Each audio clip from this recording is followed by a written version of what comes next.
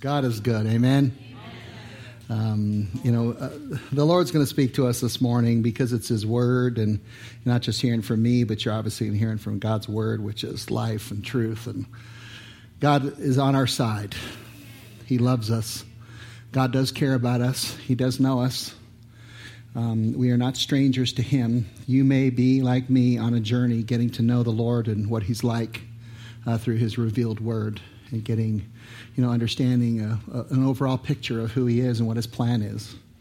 His number one plan is to redeem us, to restore us, to take the broken things in our lives and to make them whole again. That word, soterio, salvation, literally in the Greek, just means to be made whole, to be put back together, to put in God's original purpose. And this is good news. I'm not against the word religion, but I'm against the concept of it, in that where we're constantly trying to get better rather than relying on the power of the Holy Spirit. And God really wants us to be reliant on Him. It doesn't mean we're lazy. It doesn't mean you sit back and say, I'm not doing anything. But you're just not relying on your power. You're relying on the power that God has and the redemption that He has. I was praying with someone first service, and after first service, talking about forgiveness, and it's hard for us sometimes to accept the forgiveness when we look at all of our deeds. We go, gosh, and you either, if you don't feel like you can be forgiven, usually what you do is you just hide your sin. You just go, I'm just going to let not anyone know about it. And that's why everybody comes to church like this. Hi, how you doing? Great. And you might have blown it last night, or you blew it yesterday, and it may not be gross sin, something that the world would say is really terrible. But in your own heart, it could have been pride, or just you're suffering through discouragement right now. It's hard to overcome. And those times they happen in our human hearts and our human souls. And the Lord wants to redeem even that, even the little things that seem like little things. Make us more like His Son. Well, Father, I just come before you, Lord. I thank you that we can come in the name of Jesus. Lord, that because our sins are paid for, not only did you die, but you raised to life, that our sins are covered. And if you're like me out there, can you just put your trust in Christ right now? Lord, thank you for forgiving our sins. Thank you that you see our whole life, not just moments. We're not just forgiven for the moments, but we're forgiven for our whole lives.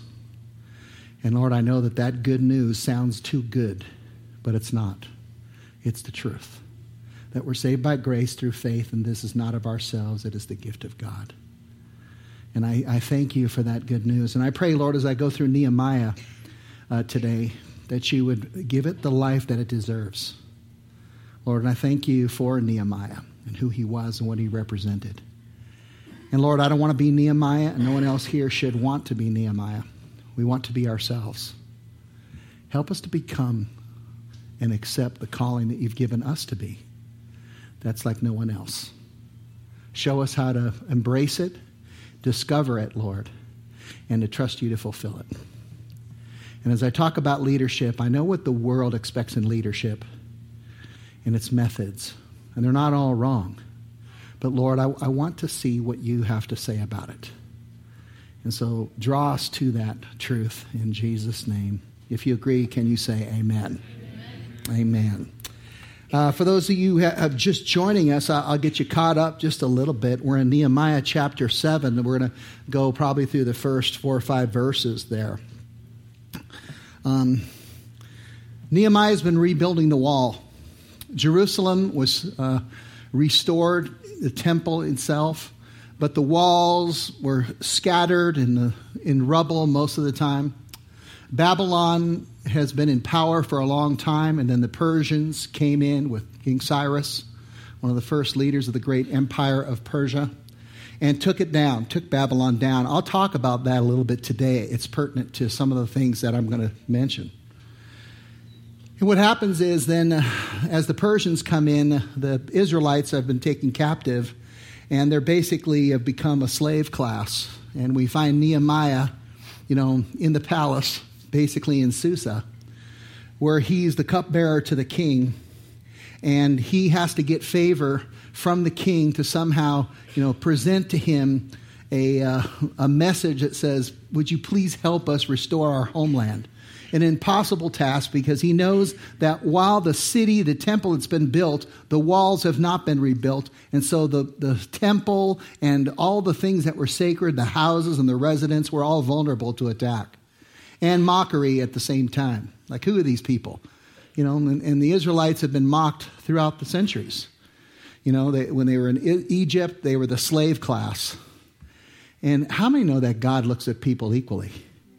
He's not a respecter of persons in that way. Doesn't matter if you're male or female, your age. God has a call in your life. He made you for a purpose, and he wants to fulfill it. And I believe, I don't know if you believe this or not, but I believe God is capable of that. Think about it. I think religion puts such an effort on man that he can foil God's plans. Trust me, God is very capable of overcoming your sin and your death. In fact, he already did it. Do I hear amen? And so when now that the wall, we go through chapters 1 through 6, and we see Sanballat and Tobiah, all the naysayers that we have in our lives that say it can't be done, and you nearly look ridiculous trying to rebuild this wall. There's no way you're going to get it done in time. God's not looking out for you. There is no God. He's on your side. You're on your own. You look pathetic. And little by little, that wall's building up. And it's not the Pink Floyd kind of wall, Another brick in the wall, and the guy isolating himself. This place has been devoted, so God put this wall there together so that inside there would be the freedom to worship. Do you understand that is a parallel to us being the temple of the Lord? We don't have the outside temple over there. When Jesus Christ was crucified, it says that temple inside was torn in half, giving us the veil torn in half, giving us access to the throne of God, to the very presence of God, the most holy place. And now that we have access to that, think of our temple, we say, I am the temple of the Holy Spirit. The Spirit of God, say it, dwells in me, the most holy place in here. This is where, and how, your own life. Are you that perfectly holy? How many got some holes in your holiness? Come on. You know why you are holy? Because of the work that Christ has done. He's removed your unholiness positionally before God. So it doesn't mean that God sees your brokenness and goes, hey, that's really cool. No, in Christ, he says, you're sanctified, you're totally free. Now let me clean you up on the inside out. That's why religion never works. It always works on the outside. More rules, more regulation, more outside rather than in the heart. God changes us in the heart. And now what we're going to see is this temple. This wall is already built all the way across, and they're going to put the last things in. They're going to put the doors, the big gates that they're going to cover. And once the gates go in all the way, he's going to put in guard posts, and then he's going to start assigning leaders. He's going to start looking for leaders. And this is where we find ourselves in the sequence in chapter 7. And I put here leadership, Nehemiah leadership, and I put down 3 things there that I see in this scripture. The very first things that Nehemiah looks for. The very first thing he starts assigning. And I quickly did just a Google study of attributes of leadership, what the world looks at. And they're, like I said, they're not wrong. But, Covey, Barna, all these different kinds of leadership gurus. And they talk about communication's important, confidence, commitment. Are they able to delegate? Do they have a positive attitude? Are they willing? And then they just give a whole list of stuff. And I thought, those are good. All those are good. And I think, what does the Lord look at? Like, what's important to him? Like what does he build on? And if you guys are parents, a lot of times we want to empower our kids. Let's give them more. I want to give them, because we have a heart for our kids. We want them to do well. But this might be a good deterrent for your parents, a funnel, if you will, to decide how much freedom you give your kids based on some of these things that you'll find today. And hopefully this will help you give it some context. I'll give you the 3 first of all, so you know exactly where I'm going. The first one there is discover loyalty. He's going to look for loyal places. Where is people's heart? Where is your heart at? Is your heart loyal to the cause?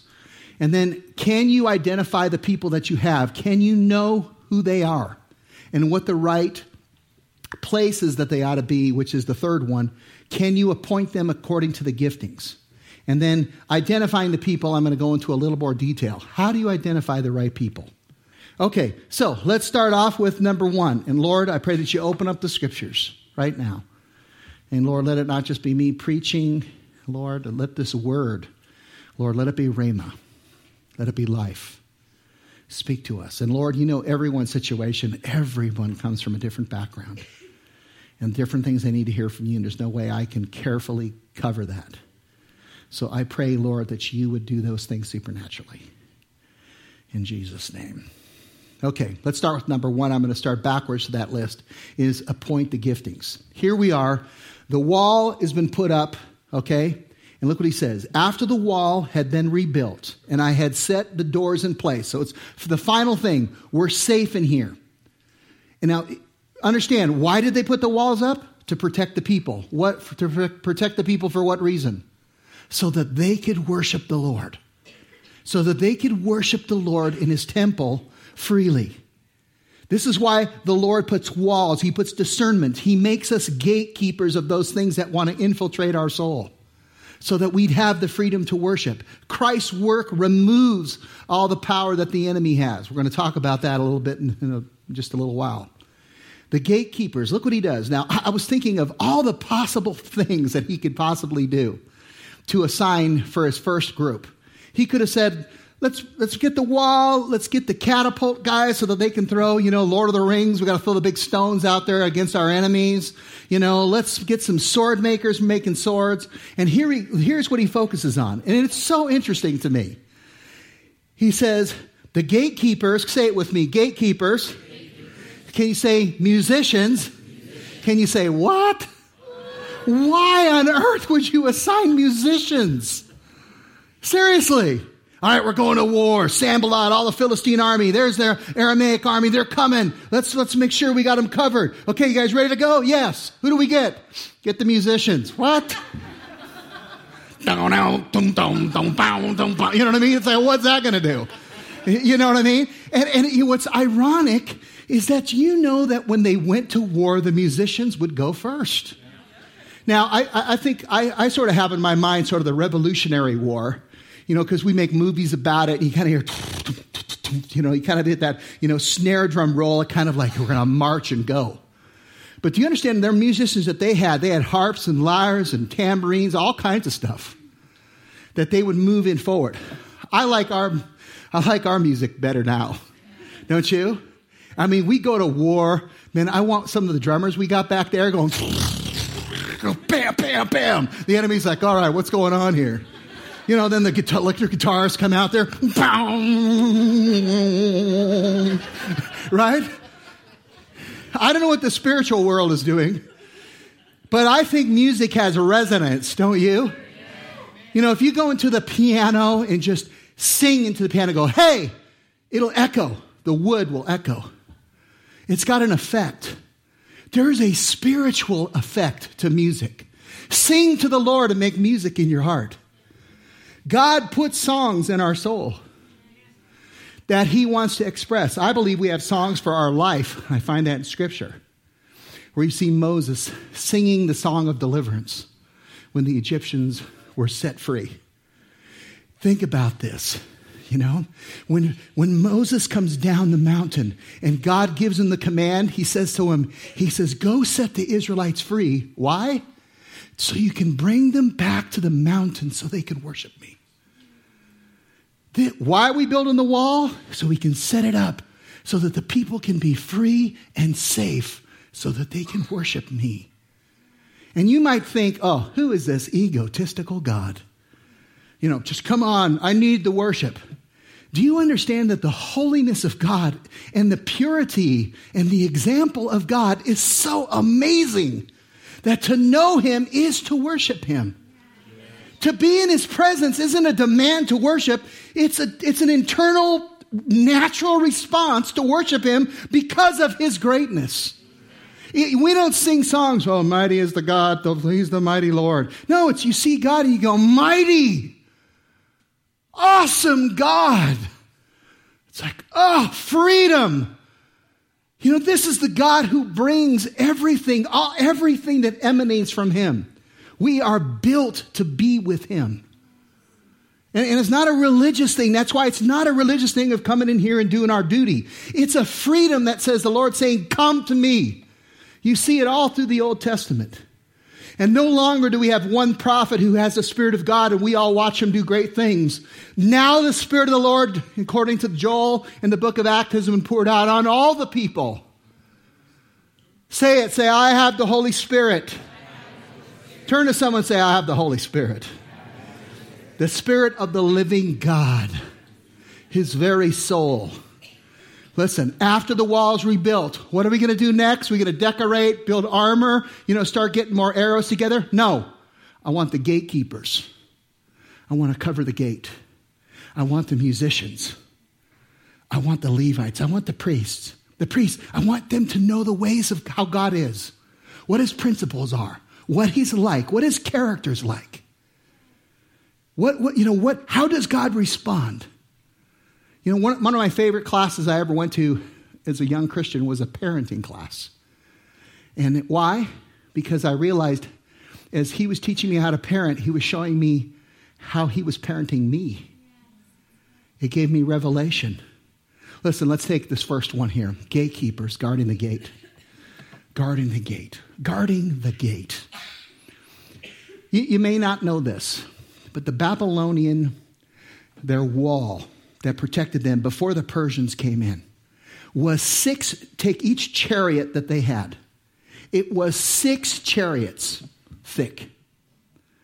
That is impenetrable. You get archers up there, there's no way you're getting in. And they had gates that they would lock at certain times. But over a period of time, the Babylonians lost focus. They just like, man, you going to watch the gate? I don't know, man. There's a party down on, Babylonia Street. We're going down there. Right? I'm not condemning it, to having a good time. I'm just saying they got distracted. The scriptures are so full of this. Be sober, be diligent. Keep watch, guard over your heart. Is your heart going to bitterness? Is your heart going in a direction it shouldn't go? And this is, the Persians literally walked into the Babylonian areas and just took them over. They thought it wasn't this big battle scene just in the center of the field that you'd picture.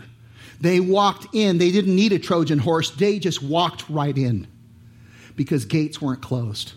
And I wonder if the Lord is redeeming our lives and we are the temple and he puts in us this light. Thanks for that light. Eric said there was light, and there was light. Not. Just think about this. If God has spared us and redeemed us, and then put his Spirit in us, don't you think it's good for us to be gatekeepers? To guard? No, I'm not talking about building websites where you start to criticize everybody, right? And I'm not saying that no one's called to ever bring good doctrinal correction. I'm just saying that I don't believe that that's the call of the watchman. I think the watchman watches as things go by. And there are 2 different kinds of gatekeepers. Some are, I got to hold you out and keep you out. And some are people that wait on the wall looking for the ones that are lost to say, come in. You're looking for something. And I think the gate with the key, they would leave it. It would be open during the day and they'd have guards there, local guards from the residents, like a militia, local militia. And they would post them there. And then at night, then they'd close the door and keep guard over it. And you look at that of this guarding and you think, okay, they have the keys to open up. And what are the New Testament analogies of opening the door and closing the door to this kingdom mentality? And it comes right to Jesus. I give you the keys of the kingdom. If these gates, if you open something and let it in, and whatever you let open in earth, in an earthly material way, there's a mirror spiritually of what's happening. What is loosed in heaven will be loosed on earth. What is bound on earth will be bound in heaven. Do you understand that the Lord gives you the keys of this kingdom? That is a responsibility, my friends. This is the stewardship. Do you understand that God is raising you up and giving you more confidence? He's given his confidence about you more than we deserve at any moment. And then he rises up to it. This gatekeeper must decide what will come in and what will come out. This is the first assignment, because no matter how many walls you build, and no matter how incredible it is inside, if you don't know how to operate it, if you don't protect it, you can't use it. And God has set this apart so his people can be free and safe and worship. Turn to someone and say, guard the gate. Guard the gate. And the second one here, musicians leading the worship. I love this.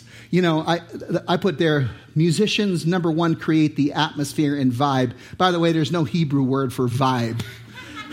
That is an Eric translation. Okay? There's an atmosphere that the musician creates that says, we are singers devoted to God. Right? There's so many things you can sing about. And I love all the shows, you know, American Idol and all these different shows that are out there. The Voice, you know. It's kind of like you see these people sing and you hear their stories, and you know, my wife and kids watch it more than I watch it, but I still appreciate it. But there's nothing like having songs devoted to God themselves. That these people, that God recognizes the musician. Isn't that crazy? That God's going, okay, I'm going to build something. What do I build? All right, give me the musicians. You're going, musicians, Lord, they're never on time to anything. Right? You know, the old joke is, you know, what's the definition of an optimist? A bass player with a pager. You know what I mean? He's thinking he's going to get a job. Right? And here God thinks it's such an important thing. You know why? Because worship is always at the center of what God is about. Worship is important. You go, why? What did you come to church for? What were they doing there? Oh, they were singing these songs. No, we weren't. Yes, we were, but no, we weren't. We were singing songs, not to entertain you, because we wanted to invite you to join us as we sang to God. Amen? Amen? Amen? Is this true? Okay, this is so important. And they inspire us with their skills. It's a devotion. We've given ourselves. I meet so many musicians who've devoted themselves to the art of worship. They're always testing their hearts. I talk to the worship leaders and worship people all the time. That when you hear them talk, they're always talking about the sin they're trying to get rid of in their life. They're always trying to purify themselves. You know they're musicians unto the Lord. Because if you don't have that heart, you're just going, I'm a musician, whatever. Trust me, that's not a worshiper. You know, you don't care about those things. God, gatekeepers. Artillery, not yet. Let's get the musicians. Let's get the worshipers. And you might think, I'm not a musician. Yes, you are. Jody and I, we had, when she led me to the Lord, and she was really good friends with this gal named Sylvia, who was in her 90s, an older woman. And she had a ministry to the prison. And she would give them Gospels of John and get these packets, and then she'd sit and talk to prisoners all day long on the phone. And she was a really good singer. And, of course, that's what she said. I'm just teasing. But she couldn't sing anymore. She lost her voice. And so all she could do was whistle. And you'd hear, we'd be in the worship service, and hallelujah, and you hear in the background. And it's like, I love when people are giving it their last bit. We had an older woman who was in her 90s as well, who broke her back, and we were at the hospital visiting her. And a person giving their last bit, and we go, hey, how you doing? You know, like, we were just wondering, are you feeling okay? And she goes, oh, come here. I go, what? I go, she goes, I'm praying for this girl over here. God's trying to get a hold of her. Like, I felt guilty about everything I'd ever complained about in my whole life, right? I was going, you whining loser. That's how I left there. And I go, how's your back? She's going, oh, God's got it. It's just broken. It's kind of like, I'm going to die soon anyway. What difference does it make? I got this opportunity. And she's real close. She's struggling with her attitude about being in here. And I go, gosh, I'm mad when my remote control's battery is running low. What the heck is wrong with this thing? How many know how petty we can be? Listen, we are created as musicians. We are, and God knew their giftings. Trust me, there were some that were set apart. But heaven will be a place that will worship.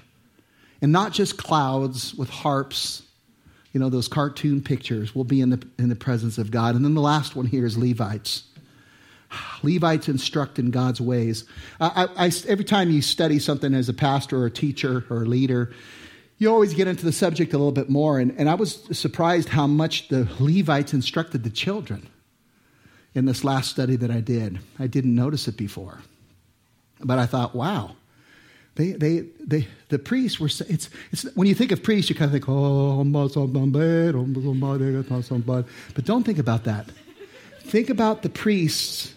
That's movies. Throw the movies out. Okay?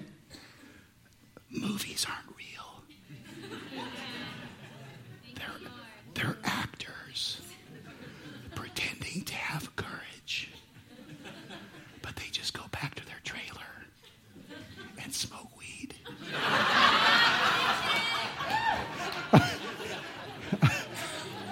I'm totally kidding, but that was funny.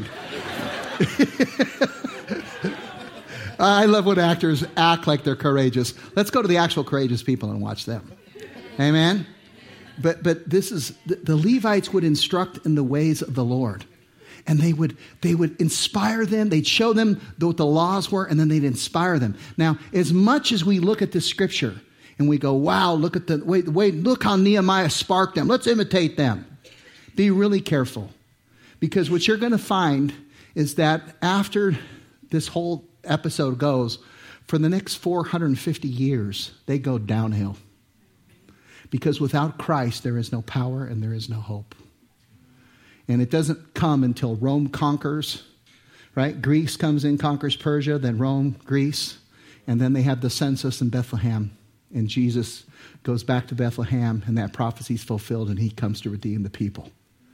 Our hope is never in ourselves. It's always in the Lord. Amen? Okay. Number one there is appoint the giftings. Number two is you need to identify the people. What are the people like? And I want you to see this criteria, because he picks out two key leaders right at the beginning. He says, all right, you guys are going to be a cornerstone. First one he picks is his brother, and it's not just nepotism. The first, if you go back to chapter 1, verse 2, you'll see that his brother Hanani there, he discovers this Jerusalem is torn down, and he's the one who reports it to Nehemiah. So he's already been active in the field. He's already shown that he's a faithful brother in this. That he isn't just looking out for himself. And you know the difference with people who are just looking out for themselves and people who care about others. And if you're the first one, just grow in the Lord. Don't stay there. He says, I put in charge of Jerusalem. That's a big thing. My brother, along with Hananiah, the commander of the citadel. He's the guy running the fort. I'm going to put those two guys in charge. And then here he just gives it. Say this with me. Say, because. Because. And here, just a simple scripture. Just a simple little thing. It's the first appointing of leaders. It's the first appointing of the people. Look what he looks at. Because he was a man of integrity. And you probably think to yourself, oh, integrity is a perfect guy. Never sins. That isn't it. Job offered sacrifices on a regular basis. David was considered a man of integrity. Listen, it's authenticity. It's are you genuine? Do you go to God and other people and go, man, I've got everything together, you know? It's okay. Like you dress on the outside to make people think what you are on the inside. I'm not saying just let sin reign. I'm saying be honest about what you're going through, what your weaknesses are, and trust that you have weaknesses that you can't fix and that you may not even see. And then ask the Lord to help you through that. A man of integrity. And he feared God. Look at that. Say it with me. Say fear. He had a fear of God. And we'll talk about that a little bit more. But he says, more than most. I love that line. He feared God how? More than most of the other people did. You know, how hard do we do the bar? Here's everyone else's fear. More. He's the leader. Put him in charge. It's like feared God. He respected God's ways. He was transparent about his life. He was the same way 5 minutes before he, went and talked to his men and ordered them around as he was when he was talking to them. He was the same person. He was a person of integrity.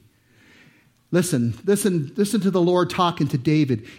As for you, if you walk before me faithfully with integrity of heart and uprightness as David your father did. How many know of David's life? This is David when he's dead. And he's now talking to his son. David had some issues, didn't he? But what he didn't do, when he had problems, you read the Psalms, he was writing the Psalms. Oh, God, create in me a clean heart. Restore a new spirit in me. Right? These are the Psalms that come out of your soul. Integrity of heart. The integrity of the upright guides them, but the unfaithful are destroyed by their duplicity. It's like, you have to, back in my cocaine dealing days, I remember, being afraid of cops and being afraid of this and being afraid of that because, I had to present something to my family and I was constantly a fake and a liar. It's great not to have to play games. Amen. You don't have to walk in church here and tell us how perfect you are. Just be yourself. Don't revel in your sin. If you struggle, just go, hey, this is where I've been struggling. Get prayer. Right? It says, if you confess your sins, he is faithful and just and will forgive us your sins. Because in the rest of this chapter that I'm not covering today, I will next week, you're going to get a whole list of repentance. These guys are going to be repenting for 6 hours. And I heard some guy preach on this one time, and he was going, this is what we need to do. And I was thinking, are you kidding me? This is the one grand repentance that the people of Israel did after 40 years of rebellion. I'm not doing that every day. How many say amen? But you might need, if you've been stuck for a while, you might need a 6-hour session with God. Hopefully you can, after that, you need a 15-minute checkup, right? Jesus washes the feet, but you just need a little bathing. God bathes you all, now you just need a little cleaning. All right. And let her be someone who fears God. I'm going to go through this kind of quick. Most people know the scripture, the fear of the Lord is the beginning of wisdom. Bible uses fear over 300 times in reference to fearing God. That means it should not be ignored. But we need a right perspective of the fear. There is a fear that a person who does not respect God does not trust God. And maybe they don't even know what the gospel is yet. And I'm not going to condemn them. But they have a fear that's different than the fear that I have as a follower of God. And he says the knowledge of the Holy One is understanding. 14:27, the proverb says, the fear of the Lord is a fountain of life. It's like Ponce de Leon. It's a fountain. Oh, I want to get life. Let's go find this fountain. Nah, you don't want that because you're going to just be an idiot longer. You don't want that. He says, turning a person from the snares of death. 22:4, humility is the fear of the Lord. Humility, again, there's that transparency. It's the integrity. It's the honesty. It's the being who you are in private like you are in public. And he says here, its wages are riches and honor and life. And you might think, oh, yeah, I'm riches. I got money. Trust me, the humility person won't be like that. The person that will get that money and go, wow, Lord, I get to be a steward of your wealth. And let me use it for your kingdom and your purposes. And here's the fear of God for the unbeliever, for the self-sufficient. It's a fearful thing to fall in the hands of the living God. That's just the truth. Why? Because you don't know what the goodness of God is. You don't understand that you've been totally forgiven and redeemed. So you're living in the fear of judgment. You're living in the fear of God's judgment and eternal death. eternal separation from God by your decisions rather than trusting in Christ. Even your hope in religion is futile. Do you think your works are ever going to amount to enough that all of a sudden God looks at you and he goes, now you're perfect? Anyone even close to that? No, I want to know because I want to follow you with a video camera for just a couple hours. And I want to antagonize you and see how Christ-like you respond. Like Christ turning the other cheek and being crucified. I don't know if I can do it. All right. And again, here's another one. This one's such an important one. He says, this is him talking to his disciples, but there's other non-believers hearing it. And he says, I tell you, my friends, do not be afraid of those who kill the body. Right? Because there's one who can destroy body and soul. Suke. We get the word psychology, the inside of yourself. That's soul. Don't be afraid of the one who can kill the body and can't do anymore. I'll show you whom you should fear. Say it with me. Say, fear him. Fear him. And you might think that what I'm preaching here is, I just want you to walk around cowering in the fear of the Lord. That's not it. And you're going to see him reconcile this scripture because you're basically marrying, something that seems dichotomous. He says, fear him who after your body is killed has authority to throw you in hell. He has the power. How does Christ have the power? Because he is the only redemption.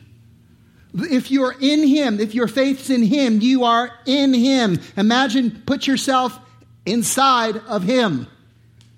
You are in him, and he is holy, and he is obedient, and you can say it with me, say, I'm in him.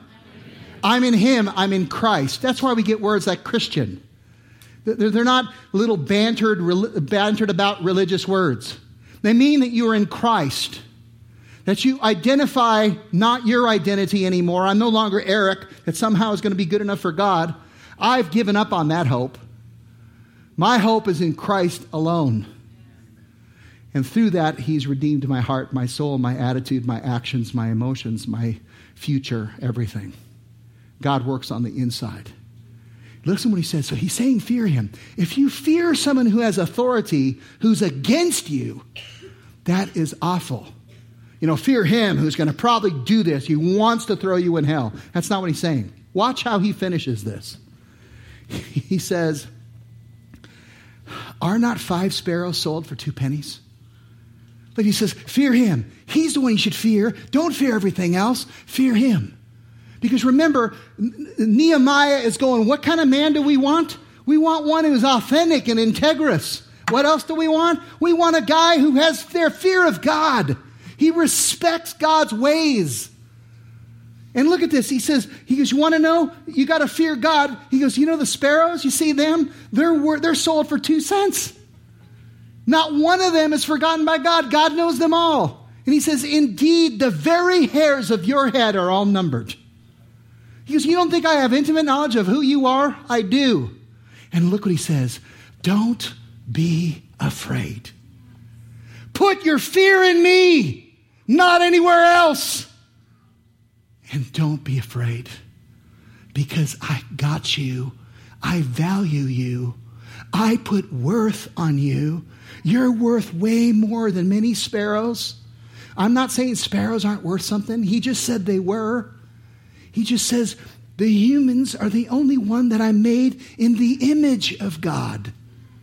They're the only ones with the same implant of imagination that we have, the creativity that we have, the understanding of what creation might be, the flexibility of freedom that is unmatched. The fear of the Lord is a fountain of life. I mentioned this already. But it turns a person from the snares of death. And look what 1 John says. There is no fear in love. Say it with me, say no fear. There is no fear. How much fear is in love? How much? No. Are you sure? Do you think the Apostle John understood his doctrine? Because he's saying a radical statement. He started this whole book, this 1 John, with if you confess your sin. He's not saying a formal confession. Did you go in and talk to your pastor? Pastor, I need to tell you what my sin is. That's how we religiousise this. We turn this into some kind of religion. What he's saying is, do you just admit you are a sinner? Do you admit the things that you're doing that are falling short? Are you able to talk about them? Are you able to make a confession that says, no, you're not going, I'm fine, everything's great, how you doing, hallelujah, praise God. You're just going, how you doing? Good. I'm still struggling with some stuff, though. Definitely. Need prayer, man. Hey, can you hold me accountable to this? Or, hey, someone is on your side. This is the same one who says this. There is no fear in love. Look what he says. But perfect love. When you understand the love, God demonstrates his love in this. While you were yet sinners, while you were still sinning, in your act of sinning, in your life of sinning, Christ died then. That's when love activated at our worst moment. I'm not angry, but I am passionate. Perfect love drives out the fear, because when you understand that your sin has been paid for, there is a peace that goes for you. Since I've been justified by faith, I have peace with God, through whom I've gained access into this grace in which I now stand. Why? Because fear has to do with punishment. The one who fears is not made perfect in love. This man, this commander, feared God and respected his mercy. He respected the redemption that was to come. And you might wonder, well, how could they have faith in Christ? Christ hadn't come. Listen, we look back to the time of Christ. Oh, the Messiah, remember when he came? Let's have Easter. Let's have all these holidays. But they looked forward to that day. The scriptures, the laws, the prophets, they testify, Jesus says, about me. I'm going to go right here to this one. The church enjoyed a time of peace and was strengthened. They were living in the fear of the Lord and encouraged by the Holy Spirit. It increased in numbers. If you read Ecclesiastes, how many have read Ecclesiastes before? You know, when it all sums up, you know, the guy, he's going, it's basically King Solomon. He's going, man, what's all this worth? Why are we doing all this? You know, he's going, I'm going to have all the sex I want. And then he went all the way crazy with it. And he goes, you know, I'm going to get as wasted as I want. And he went down that road. He goes, I'm going to buy everything I need. Servants, whatever I want, I bought it. And he goes, and I just realized it doesn't do anything. It's a chasing after the wind. You can't catch the wind. Well, that Holy Spirit is that wind. You don't know where it's going. It goes wherever it pleases. But he says that when he summarizes it all up, you know what he says? He says, you know what I realized? There's only one thing that matters. Respect God, fear God, and do what he says. Build a relationship with God. You know, when you have kids, and you know your kids, hopefully you can talk with them, no matter what kind of a struggle it is. You can talk with them. And if you give them life-giving advice, that they would just do what you said. Listen, trust me, I'm on your side. That's how God is. And that's where we get with this scripture, and then I'll make my last point. Can everyone say amen? How many are getting something from the Lord this morning? Come on. Hopefully this scripture is coming to life for you. I repeat this. Identify the people. That's number 2. Okay? Because he was a man of integrity and feared God more than most people do. Let's make him the leader. Let's put him in charge. Are your kids growing in this? Are they growing in transparency? Are you giving them opportunity? Are you controlling them? Are you giving them opportunity to make mistakes? Not just letting them get away with it because you're too tired and want to watch TV. I'm not talking about that. Are you letting them make mistakes? And are you teaching them not to fear you? I'm the dad. Are you teaching them that you have a fear of the Lord and they should go likewise? That it's worthy to follow? And then the third one, which is I think God's biggest thing, and I'll close with this, is discern the loyalty. I said to them, the gates of Jerusalem are not to be opened till the sun is hot. While the gatekeepers are still on duty, have them shut the doors and bar them. Also appoint residents of Jerusalem as guards, some at their posts and some near their houses. There's only one country really that does it this way, and that's Switzerland. They do a militia army. What's interesting about it is that when you have people who own something and they belong to it, like I belong to the kingdom, they're much more willing to defend what that is. It's just like, you go work at a big company and they'll offer you shares of stock, to get you ownership. But sometimes that stock is so small and pathetic, you go, I don't have any ownership here, right? This is just a gesture to help make someone else rich. God makes you a full partaker, and he's not ashamed to call you brother or sister, according to Hebrews. He says, I share. I share in the suffering for them. I share in the payment, and I'll pay fully. I know who they are. I've redeemed them. Let them come with me. The glory that I've got from the Father from the beginning, let you also be a partaker. God shows you the glory, and he reveals his glory according to Romans 8. This is great. God wants us to be near him. Loyalty is an important thing to God. It really is. Nehemiah. Listen, I hope you're getting some good stuff from this book. The Bible is not just an empty book like you might think it is. There is a lot of great stuff in the Word. I want to just give you a chance to respond, and I apologize to the kids' teachers for taking as long as I did. I'm not the greatest time manager in the world. I'm the second best time manager in the world, not the best. I'm just kidding. Just close your eyes and would you respond? Not to me. I will not look. This is not a church thing that we're going to count or anything like that. This is just between you and God. But I want you to respond.